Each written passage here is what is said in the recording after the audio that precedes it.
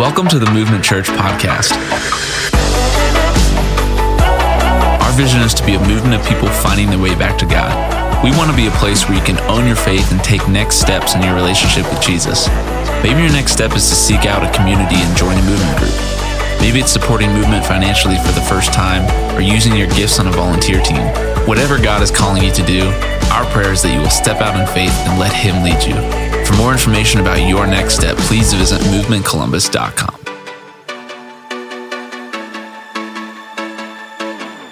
Hey Movement Church, today we are finishing our series called Vital Signs. We've been saying that in medicine, vital signs are a way that we can gauge our physical health, and this series is designed to talk about the vital signs that can help us gauge. They're not exhaustive, but help us gauge our physical health, and for that, we're going to be turning today to Galatians chapter 5, verse 25 into chapter 6, verse 5 to talk about our final vital sign, and that is being connected in community. And I'm going to be reading from the New Living Translation.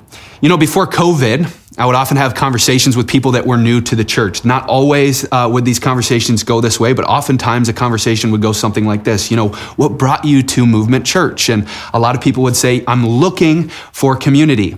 And we continue that conversation, and I would get more and more uncomfortable inside as I thought to myself, you know what, these people probably aren't coming back. And you might be thinking to yourself, Trig, what do you mean? Shouldn't people be desiring community? And I would say absolutely to that. But this whole idea of looking for community is based on the assumption that community is just something to be found, that it's something that we stumble upon. But what I want to talk to you about this morning is that to truly be connected in community, community is something that only can be built. It's something that only can be built. And you know, this word community is even interesting today when we think about it. In some ways, we live in the most communal world that there ever was. We're more connected than we've ever been. You can have a post, a picture, a like, a comment, a story be shared to thousands of people all across the world, making us feel more communal and more connected than ever. But sadly, in spite of this connected age that we live in, more people than ever before are reporting the fact that they're feeling disconnected, lonely, depressed. Why is that? How is this possible? Well, just as convenient as it is to be connected, in the same way, while we think that we're connected, it's just as easy to be disconnected, or to leave those types of communities that we think that we've created online or in our spheres of influence. This is why New York Times columnist David Brooks calls the age that we're currently living the golden age of bailing. It's just as easy to bail on community as it is to hit cancel on your Uber ride. And this is no different in the church. You know, why do Americans even have the word church shopping? Because we want a place that has the perfect preacher, the perfect music, the perfect groups, small groups, or lights, or building. Now, there's nothing wrong with seeking a Bible-believing, Jesus-loving, Spirit-filled church. All those things are good, and you should pursue that until you find it. But the problem is, most people just bail, either on church or on their small group communities or on Bible studies, at their first point of disagreement or discontent or disillusionment. We're in the golden age of bailing, and this is not good for the church. One famous pastor once said, if you find the perfect church, please do not join, because when you get there, you will screw it up. And I love that. You'll screw it up because we're all imperfect people, and community is not easy. But what sadly is happening right now is that when people are disconnected, the symptoms are suicide, depression, anxiety. They're skyrocketing because we were literally made for connection. We were literally made in the image of a God who is three persons in one God, communal and relational in nature. And now we're disconnected in more ways than we've ever been disconnected before. And COVID-19 has only added fuel to the flames of this fire. Now, this doesn't mean that this connection is easy. It doesn't mean that it's not messy at times, but building biblical community is worth it. And Paul, I think, addresses what this community requires in his letter to the Galatians, starting at the end of chapter 5. But if you read the rest of the book of Galatians, you'll see what I mean. It'll only take you about 25 minutes if you do that later today. And what you'll see is the church in Galatia that Paul is writing to is far from perfect. These are messy people, imperfect. They have their issues, and they're fractured even in some ways. But this doesn't stop Paul from calling them higher to this biblical vision of community. And he gives them this vision of what it takes to build this solid community, a community that looks like the one that you and I were made for. And so if Christian community is built, it's not something that we stumble upon or that we just simply find. Let's look at what Paul has to say about how we actually build that community, starting in verse 25. Paul says this, since we are living by the Spirit. So Paul is talking here to Spirit-filled Christians, people that have the Holy Spirit. And he says, let us follow the Spirit's leading in every part of our lives. So the first assumption here is that you can be a Spirit-filled Christian who doesn't follow the Spirit's leading, and that we can go back and forth from following the Spirit's leading. And he says this, let us not become conceited or provoke one another or be jealous of one another. Dear brothers and sisters, if another believer is overcome by some sin, you who are godly should gently and humbly help that person back onto the right path. And be careful not to fall into the same temptation yourself. Share. Most translations say bear, literally take on each other's burdens, and in this way obey or fulfill the law of Christ. If you think that you are too important to help someone, you are only fooling yourself. You are not that important. Pay careful attention to your own work, for then you will get your satisfaction of a job well done, and you won't need to compare yourself to anyone else, for we are each responsible for our own conduct or load.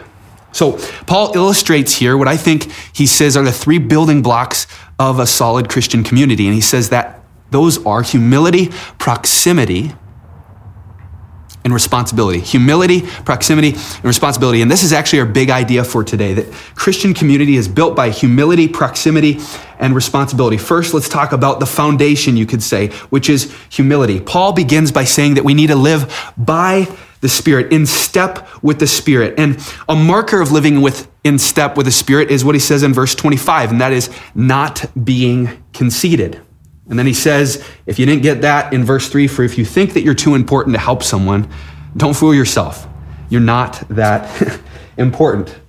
You know, I grew up in the inception of the Instagram age.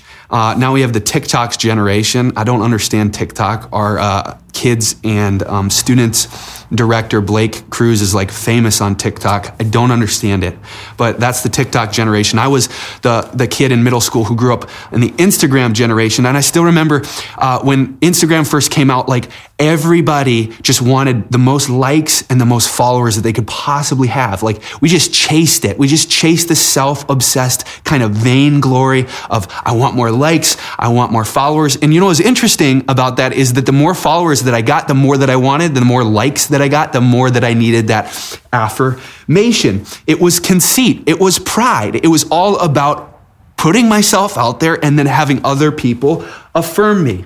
Now, with every post, this only grew and grew. And here's the deal. It's not Instagram's fault. It's not social media's fault. Instagram just drove what was already in my heart, conceit. And conceit is the key word here for Paul. In the original Greek, this word means a state of pride that has no proper basis. So in other words, it's empty. It's not properly rooted in anything. And what's interesting about pride or conceit is that when it takes over our life, we either compare or we compete.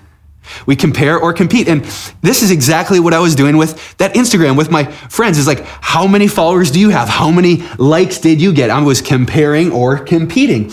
And the interesting about conceit and pride is it actually has nothing to do with how good you are, right? We're never satisfied with how we're doing. It's always a satisfaction that's rooted or preoccupied with how we're doing in relationship to other people. It's all about comparison. And so Paul says, look, don't be conceited. And why does he say this about community? Because he says the fruit of conceit is jealousy, envy, and provocation. Now, this isn't just a middle school problem, right? If you think about the word provocation, I don't think there's any better word to describe the way that I saw people my age and older dealing with one another on Facebook or Instagram during the election season, right? This conceit, this pride that we know best oftentimes drives us to provoke one another. Now, I'm just using social media as an illustration, but the reality is this happens all over our lives. Think about the way that you talk about people behind their backs. You build them up, you tear them down so that it makes you feel better in your insecurity. We all do this. And where is this all rooted? Paul says it's rooted in conceit. Paul says conceit and pride fractures community. And so what is Paul's implication is this? It is that humility actually builds community. Humility has been best described by one of my favorite pastors, Tim Keller. I oftentimes quote him. He's pastor, or was a pastor in New York. He's older now. And he says that it's a blessed self-forgetfulness.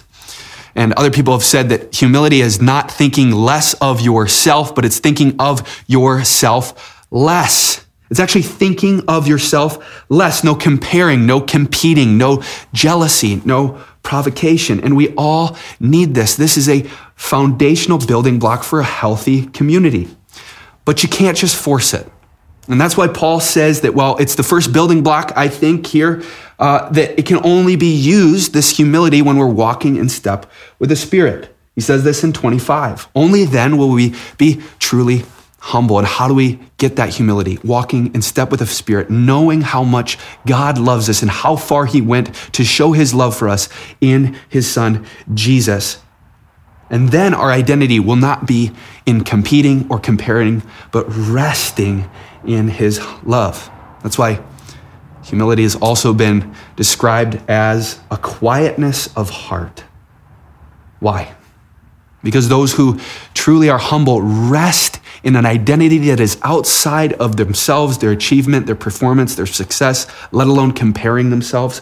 But they are walking in the Spirit. They're walking in the love of God that he has for them. And they know their worth is not rooted in those things, but it's rooted in him. And this gives them a rest. And that humility is the foundation for a strong biblical community. So we got the foundation. The second building block is proximity. You could call this the walls. Paul actually says in verse 3 that we need to bear each other's burdens. And to bear each other's burdens, we actually have to be in proximate relationship. We actually have to be next to people. We have to be within arm's length of each other. Paul says, let us not become conceited or provoke one another or be jealous of one another, but bear one another's burdens. Verse 2, and so fulfill the law of Christ. Now, this fulfilling the law of Christ is an incredible word, because he's saying that bearing one another's burdens is the fulfilling the law of Christ. Well, what is the law of Christ? Paul gives us a hint of this in 5 verse 14, where he says that all the law can be summed up in this one command: love your neighbor as yourself. But the Bible here assumes that proximity. How? Do you see how this word one another was said 3 times there? This word one another in the text actually happens 100 times in the New Testament, and it's this word aleilon. Aleilon in Greek means one another. And 60 of those 100 times, about 60 of those 100 times, are direct commands to the church on how to and how not to relate to one another. So one might say that one anothering is the basis for all true Christian community. Let me just give you a taste or a flavor for some of these. He says, be devoted to one another, honor one another above yourselves, live in harmony with one another, care for one another, serve one another, don't grumble against each other, bear one another's burdens, forgive one another, don't grumble against one another, comfort one another, encourage one another, show hospitality to one another, pray for one another, confess your faults to one another, and finally, love one another. What's interesting about the love one another is the most command of all of those. It happens 16 times. And that's just a flavor. That's not all of them. There's many, many more. But notice how all of these commands require that you're in close proximity with people. You need to be in people's lives to love, serve, challenge, care for, pray for, confess your sins to. Build one another up, bear each other's burdens. But this bearing one another's burdens is actually really interesting because just as poisonous as pride and conceit are to crumbling good community, so is the issue of self-reliance. Now, I know that we as Americans, we don't like to hear this. We don't like to hear that we need to bear each other's burdens. Not because we don't love other people, but because we are living in a hyper-individualistic culture that is all about celebrating when you can do it yourself, when you don't need any help. And for all the good in our culture, this hyper-individualism has fractured this sense of community. It's fractured it. It's made us think that we are self-reliant, that we should keep our problems close to the vest, that we shouldn't lay them at the feet of people who love us so that they can help us. And when he's talking about burdens here, he's not just talking about problems in our life, but he's talking about our sins. That's why he says that we should restore one another, but don't worry, because you're not just restoring someone because they're sinful, but lest you be tempted also, be careful, Paul says, right? And so Paul says that bearing one another's burdens, that actually coming alongside of someone and saying, I'm going to carry that load for you. I'm going to help restore you if you're broken, is the very thing that fulfills the law of Christ. Jesus was a servant. Jesus bore people's loads. And I really believe that Paul saying this fulfills the law of Christ is saying that this will bring you life. That Christ is life, and that by bearing each other's loads, you actually find what it means to be Jesus and to have people be Jesus to you. And some of you guys are watching this morning. And I know that a lot of us have struggled with this question at times in our lives, like, what am I supposed to do with my life? What am I supposed to do? And I don't mean vocationally, I don't mean what you're supposed to do at work, but I just mean, what are you supposed to do? Like, what's the meaning in life? And I think that if we took these as marching orders, we'd have a pretty good example of a vocation for Christians, or a job for Christians, is to be in each other's lives, to bear each other's burdens. And I promise if you do that, you will find 10 times more satisfaction than if you were a millionaire 10 times over. But this all requires proximity. We must be together. For you, that might be joining a movement group. We have groups meeting in homes. We have people meeting online. I know that right now, community looks a little bit different in COVID. We got to protect one another. But it's still important. So maybe it's joining a movement group. Maybe it's investing in your neighbors' lives or having them over for dinner. Maybe it's becoming an owner of Movement Church and putting membership in this community, something that's a priority. But ask yourself today, I think most importantly, are there people in my life that are close enough to me in proximity for me to reach over and bear their burdens? And do I have people in my life that are close enough to me in proximity to reach over and bear mine? We need proximity. So we got the foundation, humility, the walls, you could say, proximity. And finally, we got the roof, you could say, and that is responsibility. Paul says in verses 4 and 5, pay careful attention to your own work. Then you will get the satisfaction of a job well done, and you won't need to compare, there's that word again, yourself to anyone else, for we are each responsible for our own conduct. I know what you're thinking. You're like, Trig, you just said it's all about bearing one another's burdens, and now we're talking about being responsible for our own conduct. What's going on here? I actually think it's a beautiful picture of what Paul is trying to paint. Here's what I think these two verses mean. I think first, Paul's trying to communicate that we don't take the work of others or the lives of others as our standard of measurement. So we don't look at other people's lives and we go, they're failing in that way, I'm not, okay, I'm good. Or they have that thing and I want that thing, okay, let me get that thing and then I'll be good. Right? And in relation to the passage that we've already walked through, why I think that Paul says this is that when you're in proximate relationship with people, it requires humility, obviously. And when you're in proximate relationship with people and you're called to bear each other's burdens, you know what? Burdens are messy. People are broken. They're sinful. And as human beings, we're tempted at times. If we're honest with ourselves, I've even seen this in my own heart, that we get giddy at times when other people are failing in ways that we have stood firm, or people are broken in ways that we are not. So we might get in their lives and help carry their burdens, but we think to ourselves, well, at least I'm not like that guy. They're broken in a way that I'm not broken. Our pride loves to see people fall where we stand strong. Because then we're comparing ourselves. We're saying, well, I'm good because look at their life's a mess and my life's not a mess in that way. But Paul's saying, don't feed your pride by comparing yourself with those who are broken, but just examine your own life. Are you living a way that is honoring to God? Nothing kills community faster than backbiting or gossip that's driven in this desire to have our achievements, performance compared to somebody else's. And Paul says there's no room for that in a healthy community. We need to take responsibility for our own lives, for honoring God, so that when we have success or we have possessions or we have a position, that whatever we boast in, Paul says, don't boast in it because you're comparing yourself to your neighbor. Boast in it because that's something that you've been faithful with or that you've been gifted. They are not your standard. Jesus is. And so let me ask you this morning, have you been responsible with the life that God has called you to? Because responsibility means opportunity. You have the opportunity to bear each other's burdens, to be in each other's lives without getting puffed up that they are going through something that you are not. We all know someone going through something right now.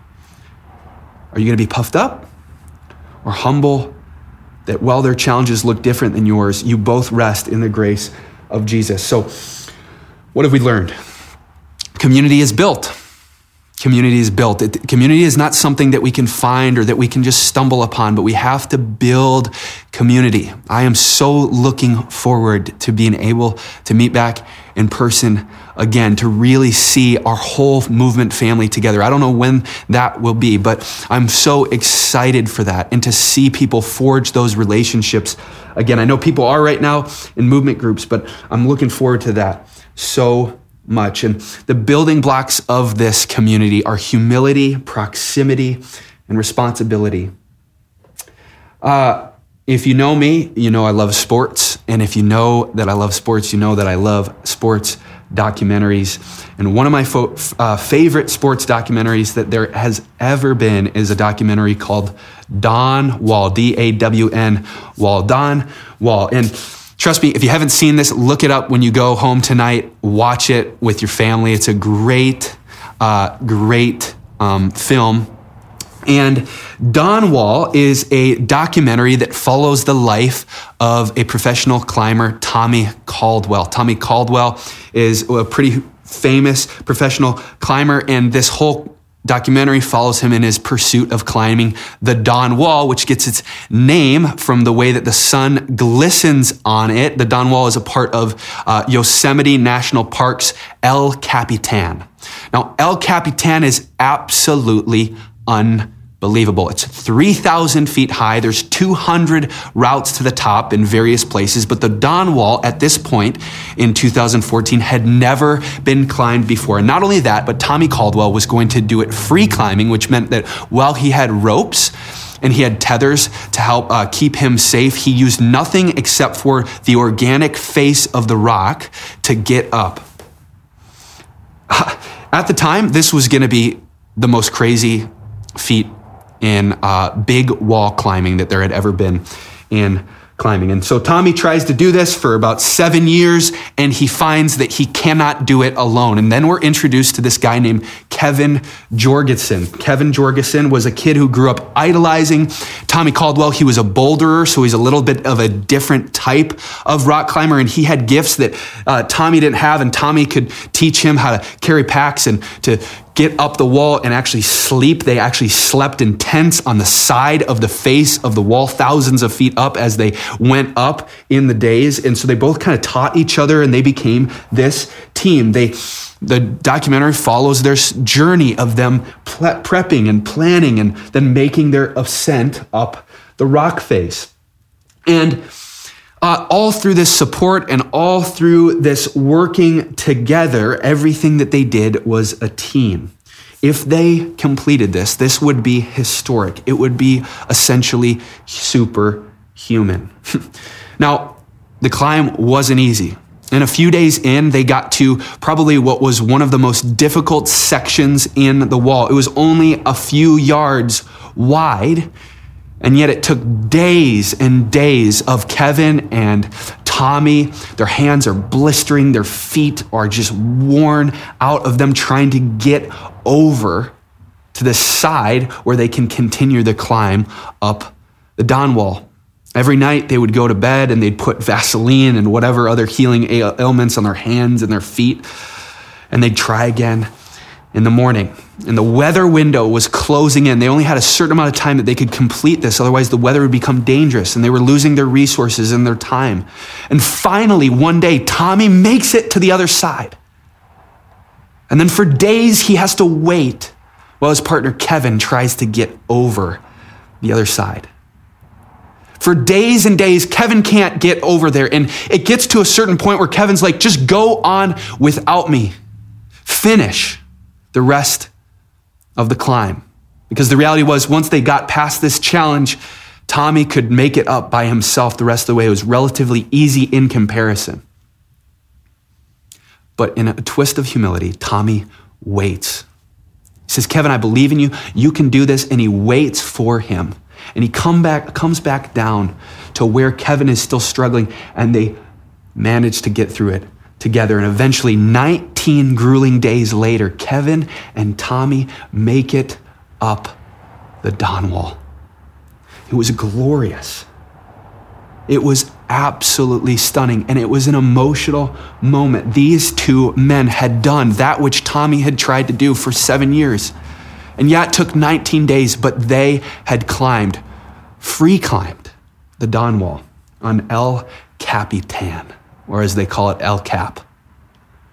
And this, in a way, perfectly illustrates our big idea for today, that community, especially Christian community, requires a deep sense of humility, proximity, and responsibility. You see, like I said, with the Dawn Wall, Tommy had every opportunity to finish once he had gotten past that point. He was looking at this dream that he had dreamed of doing for a very long time, and Kevin almost stood in the way of that dream. He had gotten him there, but if Tommy had continued up the wall, he would have finished the climb, and glory and fame would have surely awaited him, and Kevin would have been a distant memory. But what did he do? He considered Kevin more important than himself. He laid down his pride, and he waited for him, even if it meant sacrificing this potentially life-altering accomplishment.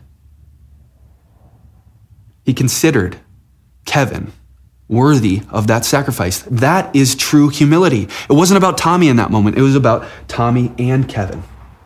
And second, one of the things that you will see if you watch, now I'm spoiling this whole movie, but still go watch it. But one of the things, if you watch the movie Dawn Wall, is that you will see that they actually truly needed one another. Like I said, Tommy was a classic big wall climber, and Kevin was a boulderer, which is a lot less high type of climbing, but it's all free. There's no ropes. And so they had different technical skills. They had different gifts that served one another in getting up the wall. Well, Kevin had never made it up on a big wall by himself. Tommy had different things that he needed from Kevin. And in the same way, but their proximity helped them get up the wall because they were able to actually serve one another. They were even tethered to one another. They ate with one another, slept in the same tent on the side of a cliff with one another. And in the same way, this is how we are with the church. We have gifts that other people need in the church. And the church has gifts in areas that we are deficient in. And when we come together as the body of Christ, that Paul gives us that image in another letter, we're actually able to serve one another in that capacity. but we need proximity. We need to be bolstered by the ways that we're deficient, by the gifts of others, and vice versa. And lastly, Tommy took responsibility. Tommy took responsibility for Kevin's success and vice versa. Because the reality was, even if Tommy made it up the wall, he had gotten there only to that challenging part because Kevin was with him. And so he took responsibility for Kevin. But ultimately, when Kevin got through, Kevin still had to carry his own load. He had to rest in his own conduct to finish the climb. And ultimately, the story of the Dawn Wall is a great picture of this, but it falls short. But I think Scripture gives us a little bit of better picture of what this perfect community looks like. You know, in Jesus, we see perfect humility. We see perfect humility because Jesus is the God of the universe. And Jesus, though he had everything, became nothing. Though he had all the privileges of heaven, he came down to broken earth, laid it all down to become a human like you and I, so that he could not be served, as the scriptures say, but to serve us and to give his life as a ransom for many. This is true humility. He laid it all down. He wasn't comparing. He wasn't competing. He wasn't self-absorbed. He focused on others. And the only way that Jesus was able to lay it all down was because of the security and the proximity that he had with the Father and the Spirit. He was so secure in his love for them and their love for him. When I say them, it's all one God, but he was so secure in this triune relationship, this proximate relationship, that he was able to bear the cross for our sins. And we were created in the image of that God, a triune God who is relationship at its core. And we need community. We need that proximity. We need that intimacy of relationship. Do you have that with Jesus? Do you have that with community? And lastly, and most importantly, in a sense, Jesus takes responsibility. But he doesn't just take responsibility for his own conduct. He takes responsibility for us and our conduct. If we put our faith in him, he takes responsibility for our burdens. He bears them. He gets beside us and he carries them with us. Jesus says, "My yoke is easy. My burden is light." When you follow Jesus, when you pursue a life after him, you put on a burden, but that burden is easy. That burden is life. And Jesus ultimately restores us through that responsibility, through his sacrifice. And he didn't leave us behind on the wall. He came back. He came for us. And he didn't climb or ascend the Dawn Wall. He ascended a Roman cross to do so. And he gave his life so that you and I could know him, be in relationship with him. And one of the most tangible ways that we can know him is through the community of Christians around us. Is that something that's important to you? Is that something well messy that you pursue? Because the reality is that we will stand responsible before the God of the universe one day. All of us, whether you're a Christian or not a Christian, we will be responsible for our actions. And if you're with Jesus, all the hurt, sin, brokenness, he covers it.